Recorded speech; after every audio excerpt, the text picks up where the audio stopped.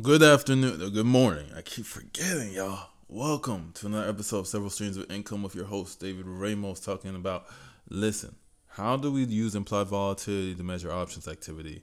This is huge in reading flow. Okay, so there's, just like stocks, there can be fake outs and options too.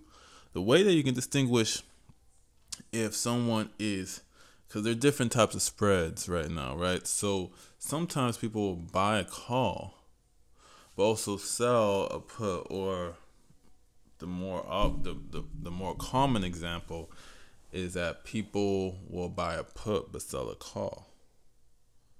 Or no, people will sell both ways or buy both ways. You know what I'm saying?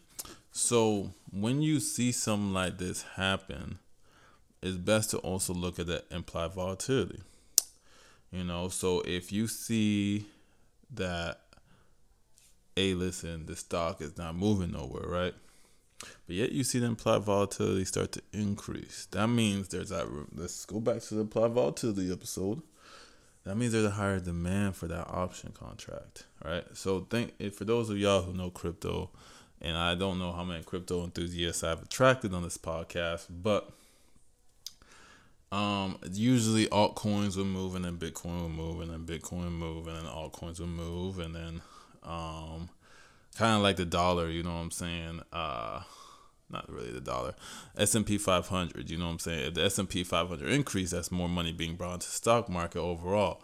And then the S&P 500 will go sideways a little bit, and then you see some of these medium-sized companies start to grow, and then that will go sideways, and then you'll see some of these tiny companies, penny stocks, start to grow, and then it'll start over, you know what I'm saying? So it's what people call an accumulation period.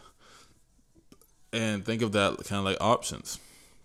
When option prices increase, the stock is typically going to go that direction of the higher implied volatility, IV.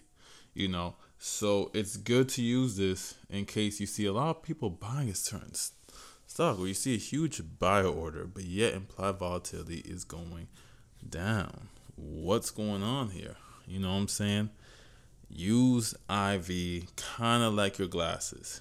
If IV's not increasing, just leave it alone. Don't figure out why. Don't figure out how. Just it is what it is. You know what I'm saying? You want to have that implied volatility increase. Now, obviously, have your rules. Figure out what you want to spend, what you don't want to spend money on. You know what I'm saying? Understanding your Vega too, which we had an episode on that as well. And use those two tools to really dictate how you're going to read unusual options activity. That's just one way. Now, the other way is using the bid and the ask. For example, if you see a huge buy order, but yet it's getting filled at the bid, is that really